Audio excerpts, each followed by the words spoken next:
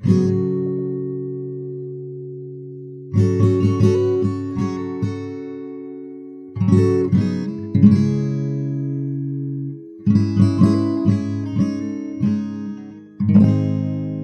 author David Brin has written numerous very well-known, very well-written books, including the dystopian science fiction novel The Postman, which was a much better book than movie, by the way. My favorite of his books is one that's called Existence, and it was written back in 2012. And in this book, there is a near-future journalist-ish character named Tor. And I say journalist-ish because this character doesn't work in the same journalism climate we have today, nor does she use the same tools of the trade. Tor makes use of so-called smart mobs to aggregate and report information. She also uses technologies like TrueView glasses that overlay an interface onto the world. Augmented reality, you might call it in today's lingo. And these glasses, in addition to the overlays that they provide, also give her continuous access to a personal artificial intelligence assistant and operating system. This AI helps her manage her data and share what she's seeing and anything else she wants to share with her followers, with her audience. But it also helps her manage her smart mob. What makes this mob smart is the mesh, which is the contemporary in-book version of the internet. And on the mesh, there's a ranking system called credibility. And being able to tell, using this score, who is credible for which topics, allows her to interact with and manage great big groups of people who have very different skills and expertise. And it even allows her to poll her audience to see which topics she should look into next, and find out where her resources are best expended. Those with high credibility scores on relevant topics are also weighted more heavily by the AI, which helps it filter for relevant content, but it also factors into all kinds of other functions, and those who provide information that is valuable and who contribute regularly over time attain higher credibility ratings, which gives them the opportunity to participate as more important vectors in these smart mobs, but it also allows them the opportunity to earn money via microtransactions. The idea here, then, is that the crowd actually is wise, as in the phrase, the wisdom of the crowd, but only if managed and filtered correctly. Otherwise, any sufficiently large crowd eventually becomes inundated with trolls and ideologues, and well-meaning but ultimately ignorant everyday people, which makes that crowd a lot less useful if you're trying to produce something accurate and timely, or if you're working on a deep, multifaceted investigation of some sort. I love this prediction about where journalism might go next. It's an excellent extrapolation of technology and the journalism scene. It's a wonderful concept overall, and something that I've thought about a lot since I read the book many years ago. The book, as I mentioned, was written in 2012, and during the time since it was released, a lot of these technologies that were predicted, from the personal AI operating system to the augmented reality user interfaces, have become a lot more mainstream, if not completely ubiquitous just yet, but give it a couple of years. But although our technology is becoming more and more science fiction-y, more and more capable, the crowd that it's attached to, that mob that we hope to make into a smart mob, unfortunately is lagging behind the hardware and software that is predicted in this book and in many other works of science fiction. Yes, we have far more means of interacting and creating today than ever before in history, but our ability to filter all that information, if anything, has gotten worse over time. There are tools out there that allow the truly dedicated to wrangle some control over their communication platforms, but even the most dedicated information consumer or distributor would have trouble pulling together complete, accurate, well-honed pieces using connections found, vetted, and utilized online, much less do so quickly enough to be competitive in a fast-paced journalistic marketplace. And past attempts to do so, to use these networks in this way, have been not great. Take, for example, the case of Sunil Tripathi. Sunil disappeared on March 12, 2013. A little over a month later, on April 15th, a bomb went off during the Boston Marathon. The FBI released blurry, grainy photos of two suspects on the 18th, 3 days after the marathon, and within minutes of them releasing those photos, a user on Reddit posted one of the blurry suspect photos next to a photo of Sunil, who was still missing, and whose family had been posting frantically on Facebook and any other platform they could to try and locate their son.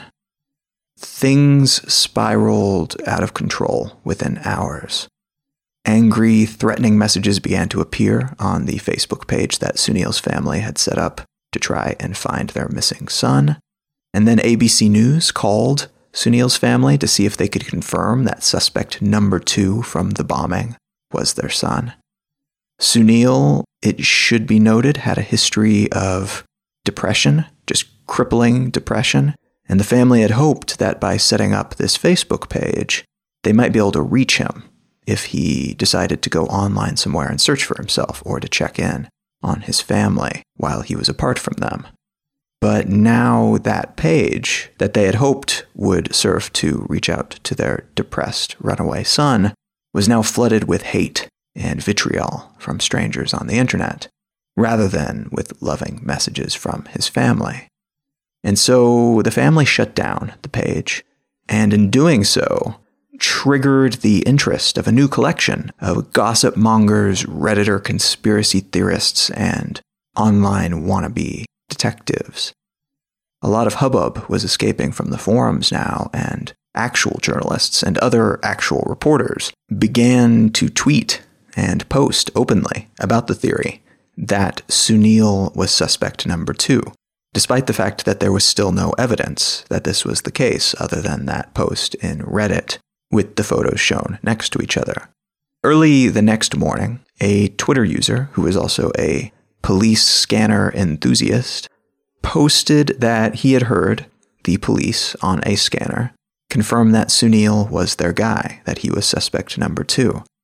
And a journalist in Hartford, Connecticut, picked up that information and then reshaped it into a tweet and shared it with his followers. That tweet was then shared by a BuzzFeed journalist to his 80,000 plus followers, and his tweet said, quote, "Wow, Reddit was right about the missing Brown student per the police scanner. Suspect identified as Sunil Tripathi," end quote. Numerous journalists and other social media celebrities, including Perez Hilton, and one of the accounts maintained by the hacker group Anonymous, picked things up from there, blaring their social media horns about how Reddit got it right, and how this might be the beginning of a new kind of investigative journalism, run by the smart mob. This, however, was not the case. This back and forth echo chamber investigation took place in the middle of the night, and by the next morning at 5:16 a.m., Pete Williams announced on NBC that Sunil was not involved, that he was not suspect number 2. Suspect number 2 was a man named Dzhokhar Tsarnaev. But even this did not immediately silence those who had experienced the echoes of the online world the night before. Threatening messages continued to roll in even as the true perpetrators of the bombing were being chased and eventually killed by the police. As the dust settled in the following days, Sunil's family continued to look for him, working their way past new barriers that had been erected as a result of that online investigation, like homeless shelters that refused to speak to them because they had heard that their child was a terrorist, and they do not help terrorists. Sunil's family attempted to use all this attention to amplify their message. Our son is missing. He's not well. We are hoping to get your help in finding him. 1 week after that night and morning of online investigatory malfeasance, Sunil's body was pulled out of the Providence River. A public apology was offered to Sunil's family on Reddit the day before the body was found, and mea culpas were uttered around the online news media ecosystem. From the BuzzFeed reporter who had tweeted that unconfirmed information, from a New York Times reporter who had done the same. Questions were asked by these insular and powerful communities how they might reckon with the power they had suddenly found themselves wielding. How might they better regulate themselves in the future to prevent this from happening again? This was not the first large-scale, crowdsourced online manhunt of this kind, but it was the most notable, arguably, at the time. There have been more in the years since on Reddit and 4chan and other online hubs of all shapes and sizes, and there will no doubt be more in the coming years. We are at a time right now in history where we have an abundance of methods of communicating, but we do not yet have the reliable, consistent ability to quickly and accurately affix credibility to a bit of information. But all the same, a democracy requires an educated populace, and we continue, for many reasons, to seek out information in an attempt to understand the world around us and to fill in the gaps in our personal knowledge webs. We want to be informed and to share information with each other. We just don't always know how best to accomplish this, and how to do it with as little risk to innocent people as possible. What I want to talk about today is this journey that we are on to figure out how to best use the tools we have at our disposal, and how to do so without completely demolishing the legitimacy of the press with a slew of falsehoods and partial truths in the meantime.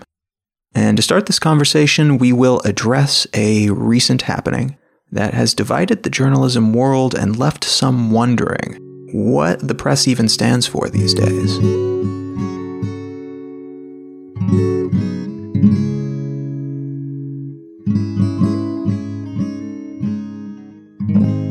You are listening to Let's Know Things. I'm Colin Wright.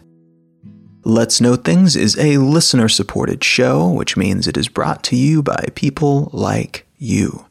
If you pop on over to letsknowthings.com and click on the Contribute page, you will find a slew of different ways that you can contribute to the show, if you care to do so.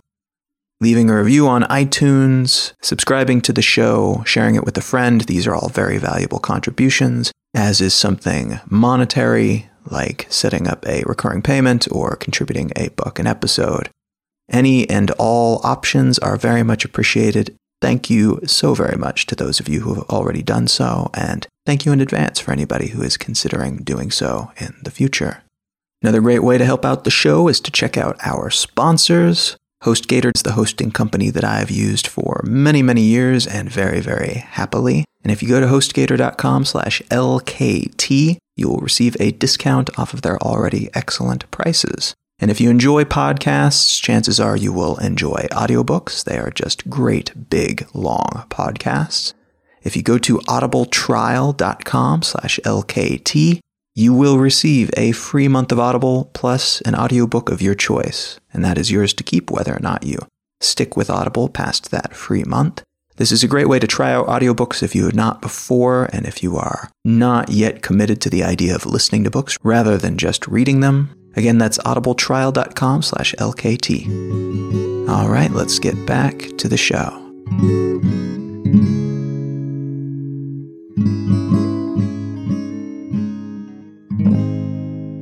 The article that I want to unspool today comes from BuzzFeed, and it is entitled, "These Reports Allege Trump Has Deep Ties to Russia." Here is what happened. a dossier had been circulating around political and security circles for months. A journalist from Mother Jones wrote a story that was based on the information from the dossier back in October, but he did not publish any specifics. And the reason that this journalist and all the other people who had gotten a look at this dossier did not publish it was that they could not independently verify its claims. In journalistic tradition, the saying, "when in doubt, leave it out," carries great weight. Were some of the claims potentially legitimate? Yes. Was the informant, a former British intelligence officer, credible? Quite possibly. In fact, as the document circulated around the U.S. intelligence agencies and were summarized for both Obama and Trump, one of the reasons given for keeping them informed about the dossier was that the source of the information, had been so credible and reliable in the past. But this is not sufficient confirmation for the purposes of good fact-based journalism. So the major networks did not publish anything about it, or even refer to it in any meaningful way. None of them, that is, except for BuzzFeed, which was kind of an interesting move in a couple different ways. For one, BuzzFeed has only recently begun to establish itself as a real legitimate news outlet by publishing some remarkably well-produced, in-depth stories in recent years. But before that, they were simply a clearinghouse for all the most salacious, clickbaity things you could possibly find on the internet. Today, that is still maybe 90% of what they do, but the other 10% consists of really solid journalism by very serious journalists. And that 10% of their efforts had begun to earn them real respect from the other big players in the journalism world. But then they published a rundown of this dossier. The article that gave the outline of what the dossier contained was presented with a header that said, "The allegations in this dossier are unverified," and the report that contain this information also contains errors, the most obvious of which are misspellings of names. This was a move that surprised a whole lot of people, because a whole lot of these other very serious journalistic entities were aware of this dossier but did not print it, did not publish anything about it, and BuzzFeed had broken ranks with them. But in a lot of ways, this was a move that kind of fit squarely within BuzzFeed's wheelhouse when seen through the lens of their clickbait tendencies. Though you may not have heard about the backroom discussions and the journalistic scandal hubbub around the dossier and its release, you almost certainly heard about what it contains, namely allegations that Russia has what they call kompromat on Donald Trump. And kompromat is a Russian portmanteau word for compromising material. And it is common practice within Russian politics to make sure that you have kompromat on both your friends and enemies in case you ever need to have leverage on them, or taking it a step further, want to outright blackmail them. The dossier alleged that the Russians had tapes of Donald Trump engaged in sexual acts, and you've almost certainly heard the jokes about golden showers and Russian prostitutes. This document is where that information, perhaps real, perhaps not, came from. Now, Trump, for his part, denied everything, though I think if we've learned anything about the man since he became a politician, it's that truth has a very different definition for him than for most people.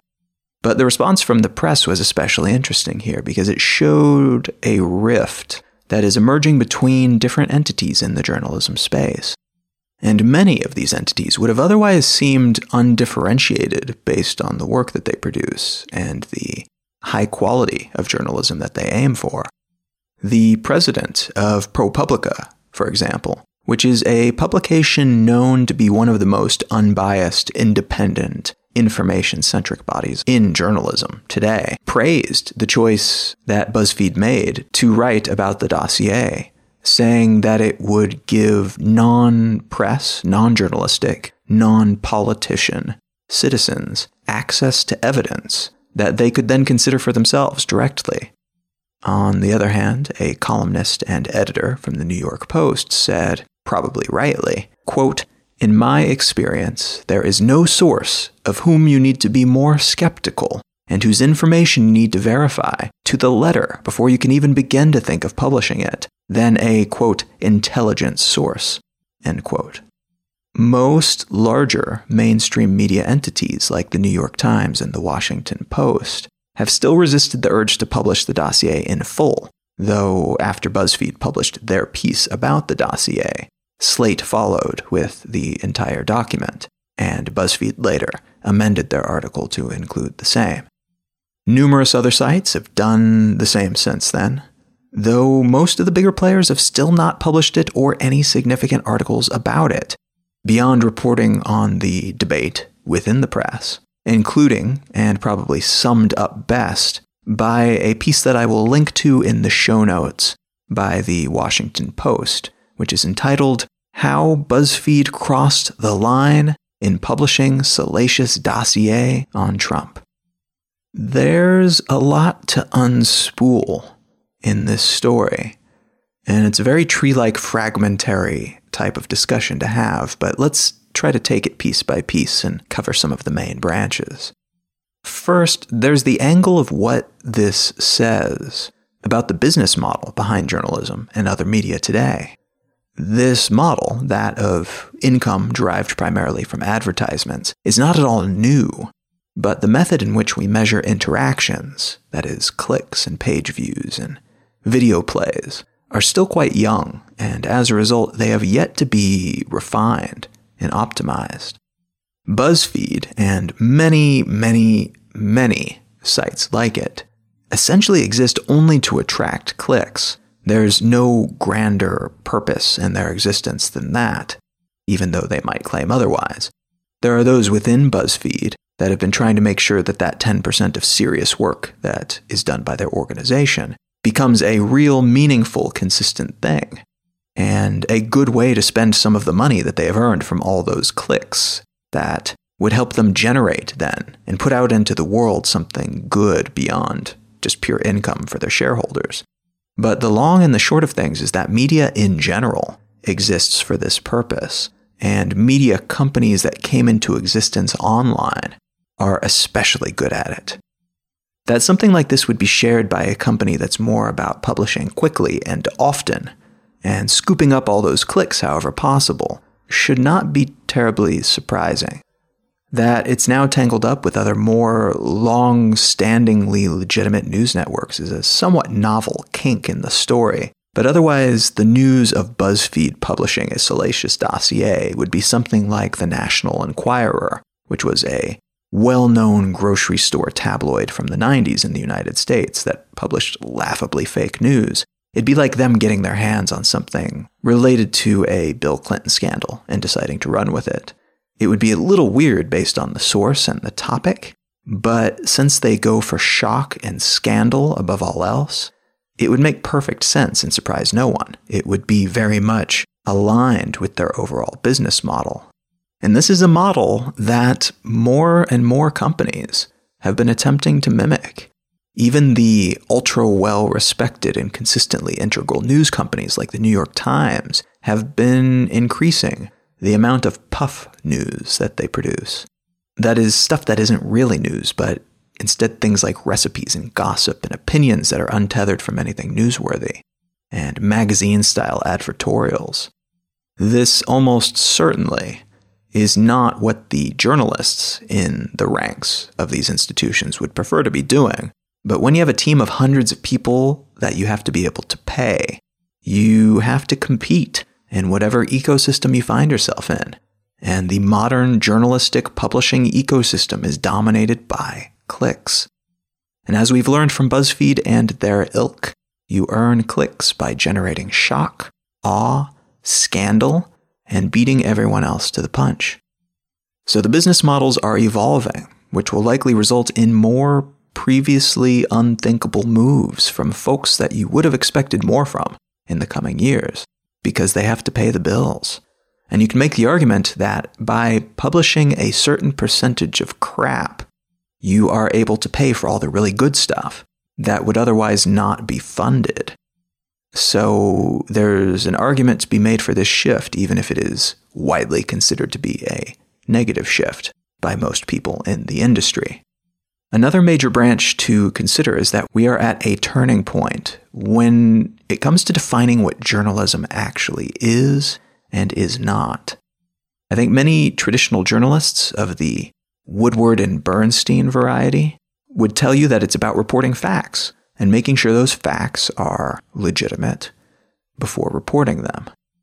But there are new players in this space that are often lumped in with the news sites and the newspapers of old.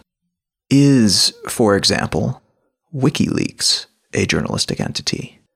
What about an independent blogger reporting on a particular beat, like military hardware or Chinese-Russian relations? Is an on-location live reporter who produces videos from hotspots around the world but who only publishes on social media a journalist?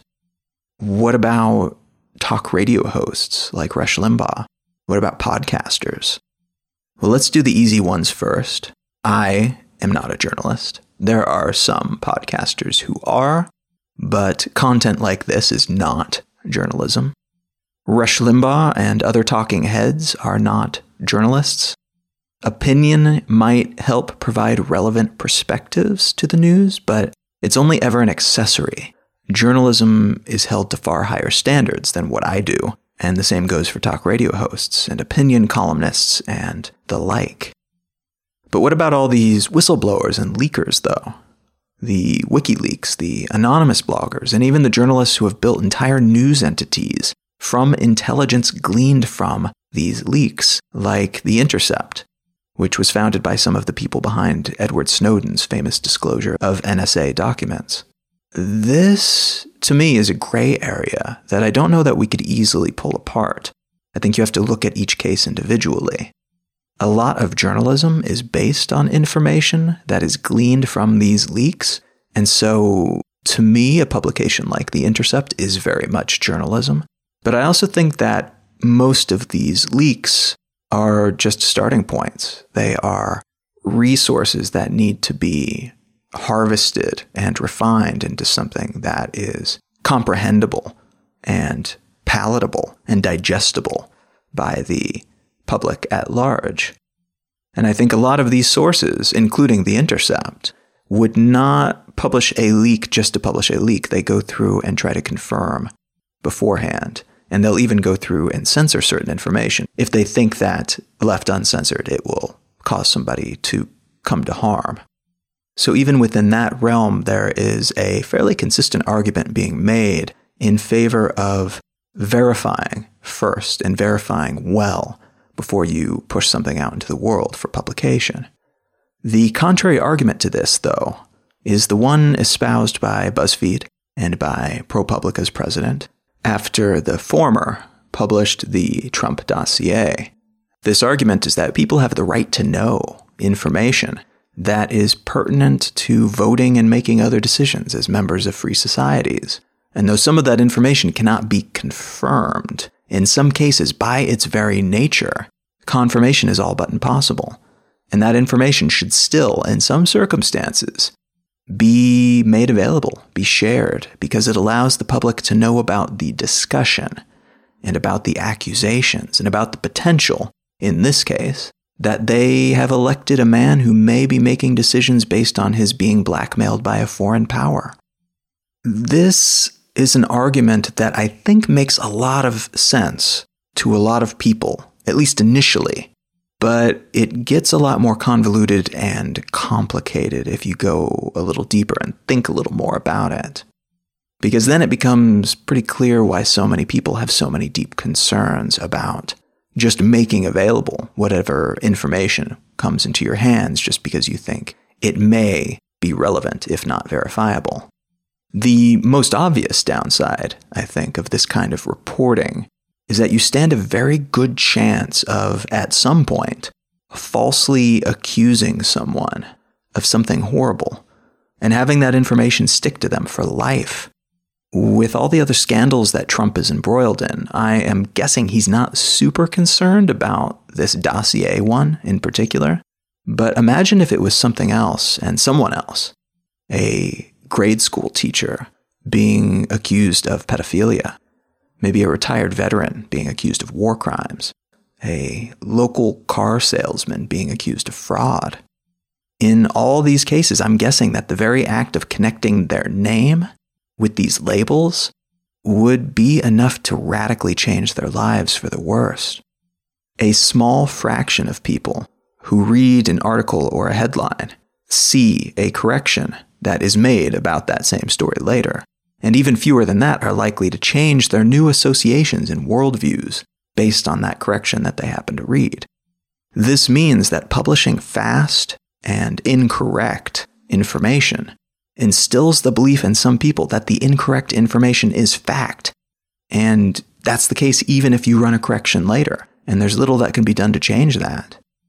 How horrifying would it be to be the target of such a piece? To be arbitrarily and incorrectly smeared, to be associated with pedophilia or fraud. The dangers of this method of reporting, then, may very well outweigh the benefits, at least until there are better mechanisms for some kind of fact-checking, and ideally better means of correcting the record, both the published record but also the record of events in people's minds. This is a big part of why, by the way, journalism has traditionally been focused on publishing less but more correct information, as opposed to a whole lot of maybe sometimes correct stories. There's often more money in the latter, in publishing faster and a greater quantity of stories about whatever.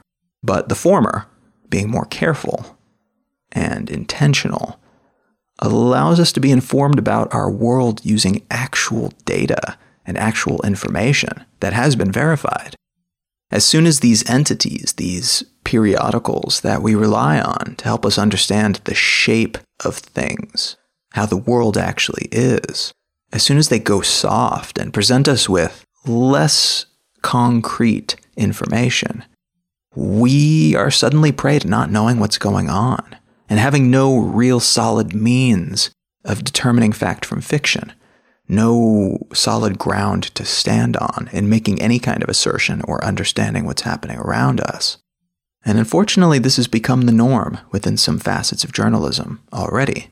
In the political sphere, especially, the manipulation of one's audience to make them believe certain things about the world has been escalated to an art form by some networks, including Fox News.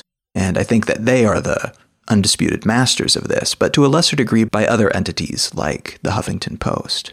These skewed perceptions offer editorial alongside and intertwined with fact.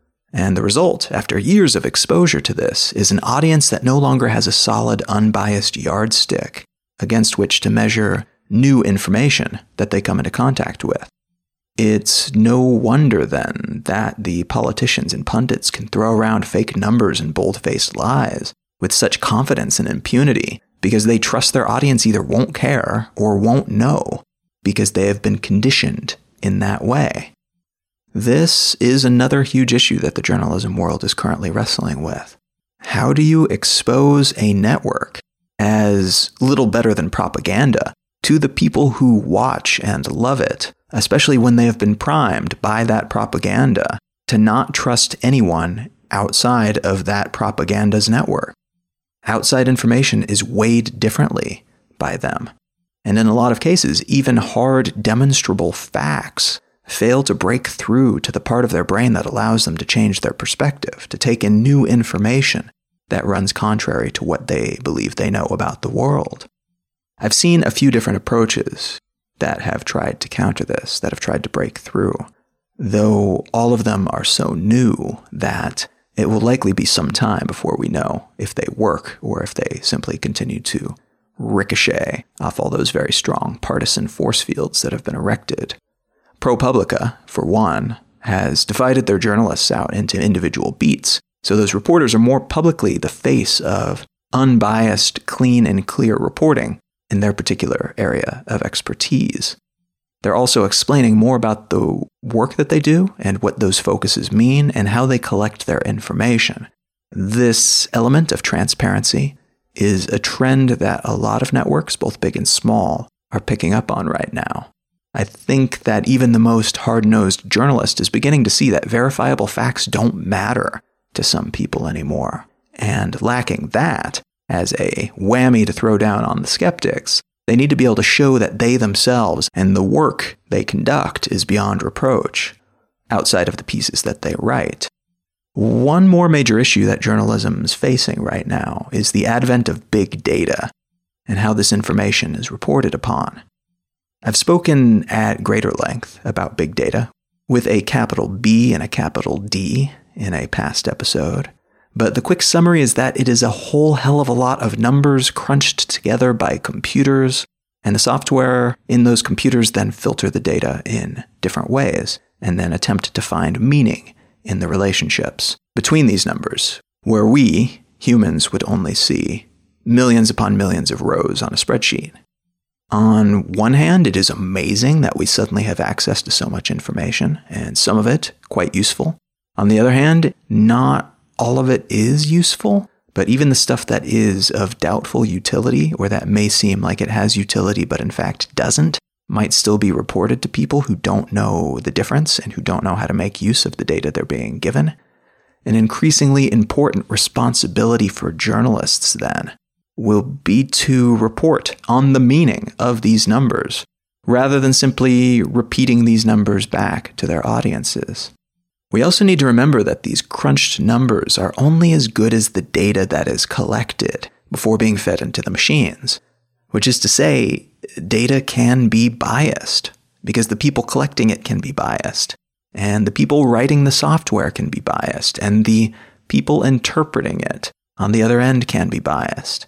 And if we put too much stock in these numbers, we may make decisions that a quick sniff test would have otherwise told us were bad ideas. That said, there is a lot of hidden potential in all those columns and rows. And if a subset of journalists can become especially skilled at deriving facts from these numbers, or even manipulating the algorithms and the other systems that process the numbers to begin with, then we'll be in much better shape than we are now. We're at a moment in time when we primarily use them to make predictions about elections and sports, and I think there is a whole lot more potential locked within this subset of reporting.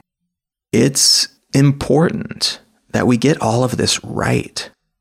It's important because a free and open press is vital as a means of countering the power that masses in political and economic and other institutions. It's important because any kind of republic requires an informed electorate, and journalism is the best way we have figured out to make more people informed so far. But it's also important because if we do it wrong, if we swerve too far in one direction or another, we move uncomfortably close to losing other rights and benefits that are afforded to liberal cultures. And liberal, I'm using in the true sense of the word, meaning to be open to change and to be pluralistic and progressive rather than representing any particular political party within a liberal republic. And so those benefits are things that we want to be able to maintain, and ensuring that our journalistic system remains strong is one of the ways that we ensure that we continue to have any rights at all. The freedom of speech is reinforced and amplified by a healthy press. Safety and security is maintained when we are capable of understanding right versus wrong and fact versus fiction and complex but cohesive versus superficial lies that just happen to be easier to share. We run a risk of amplifying the wrong messages if we get this wrong, and of not knowing which we actually believe to be the right ones. And from there, we run the risk of working those ideas into our understanding of the world and of reality, and in turn ending up with a warped sense of both. This is not just a matter of building a better newspaper and making sure we're not imbibing mistruths. This is a matter of ensuring that whatever comes next, whatever movements and technologies and conflicts we face, we will be armored up for it.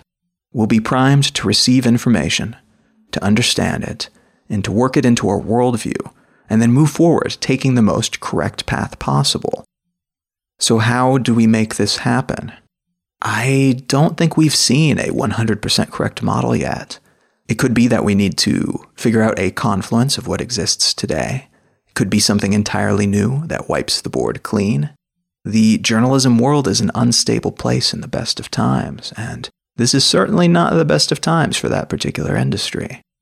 Something that likely won't change anytime soon is the necessity of a business model to have some means of paying the bills. So in the meantime, while we are here at the in-between point between where we have been and where we would like to be, it's a good idea to figure out how your journalistic entities of choice make a living, so you can contribute some money or some clicks or some social media attention to those that help you stay informed and engaged. This has actually been a resolution for me over the past couple of years to try to ensure that I spend more of my money, put it where my mouth is, and try to support the journalistic entities that I feel are doing the best possible job. So it's something to think about. It's one way to act on this immediately, whatever that future happens to look like, to sustain the good stuff in the time between. Something else to focus on in the meantime is establishing a concrete personal reality informed by a round variety of sources and by uncomfortable truths and demonstrable facts. I find that this requires regularly consuming very widely from a large number of different sources, rather than sticking with just one website, one aggregator, or just a few different talking heads that all agree with each other to get your news. And if you find a good balance, a collection of different sources that allow you to understand the world a little bit better and more roundly, you might consider sharing those sources to curate and share that information with other people in some way. You can share the information that you've gleaned or the connections that you've made as a result of it, or even just share links to all those different pieces, the sources that you've found and that you find work well together, that help you paint a more complete picture of the world. Because it's not an easy thing to do. It takes some effort.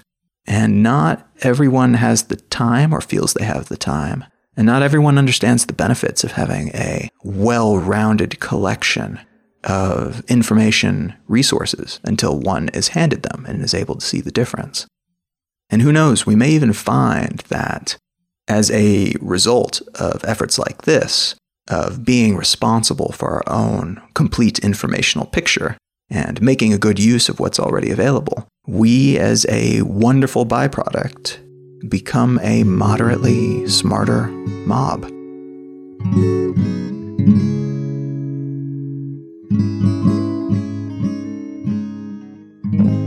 This episode of Let's Know Things is brought to you by its wonderful listeners. If you have a spare second, click on over to iTunes or wherever you get your podcasts and leave a quick review or just leave some stars. It helps a great deal in helping other people find the show. And that helps me continue to make the show, as does contributing monetarily or sharing it with a friend who you think is the right kind of geeky who might enjoy it. If you go to letsknowthings.com and click on Contribute, you will find links to a bunch of different options in addition to those that I just mentioned. So thank you so much if you've contributed in some way already. Thank you for those who are continuing to contribute, and thank you in advance for those who are considering doing so. I very much appreciate it.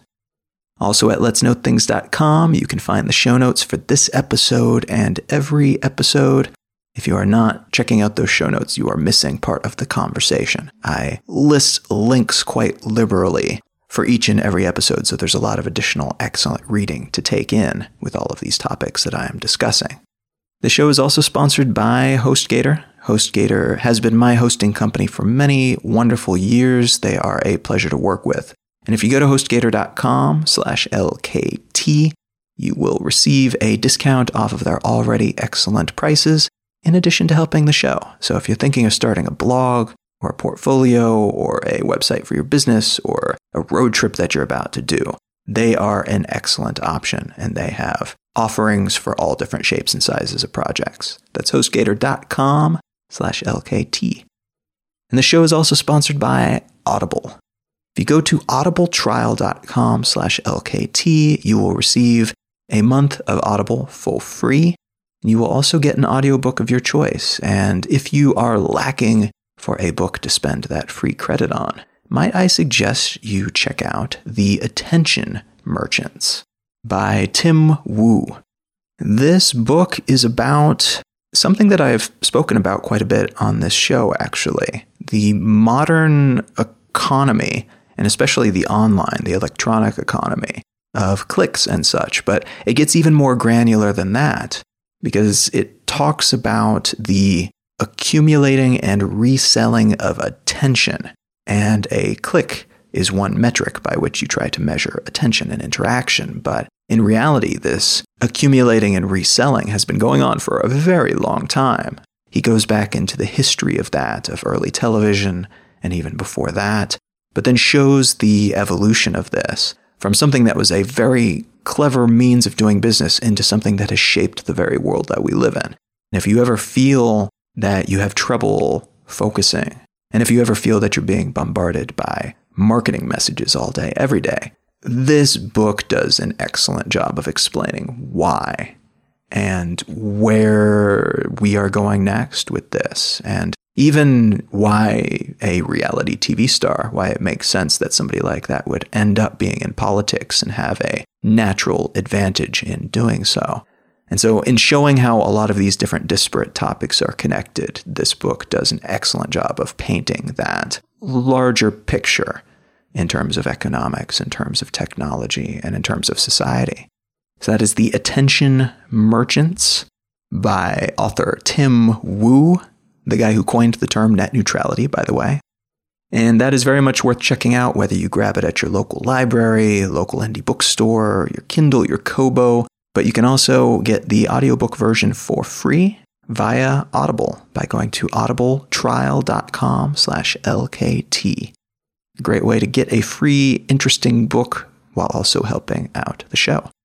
As I mentioned, if you go to letsknowthings.com, you will find show notes, and you can find all kinds of ways to contribute to the show. But you will also find a sign-up form for the Let's Know Things newsletter, which is free and sent out every Monday, and it's really less a newsletter and more a collection of interesting things. Little known fact, the show actually started out as a newsletter that was a collection of interesting things. So this is the spiritual successor to that. But you can sign up for it there at letsknowthings.com, receive that every week. That is my mechanism, as I mentioned in this episode, of sharing what I can from my collection of sources that I have found to be verifiable and excellent, and which provide a well-rounded view of the world. You can find Let's Know Things on Twitter, Instagram, and Facebook at Let's Know Things. You can find out more about me and my work at Colin.io. My blog is exilelifestyle.com, and you can find me personally all over the internet at Colin is my name. Thank you so very much for listening. I am Colin Wright, and I will talk to you again next week.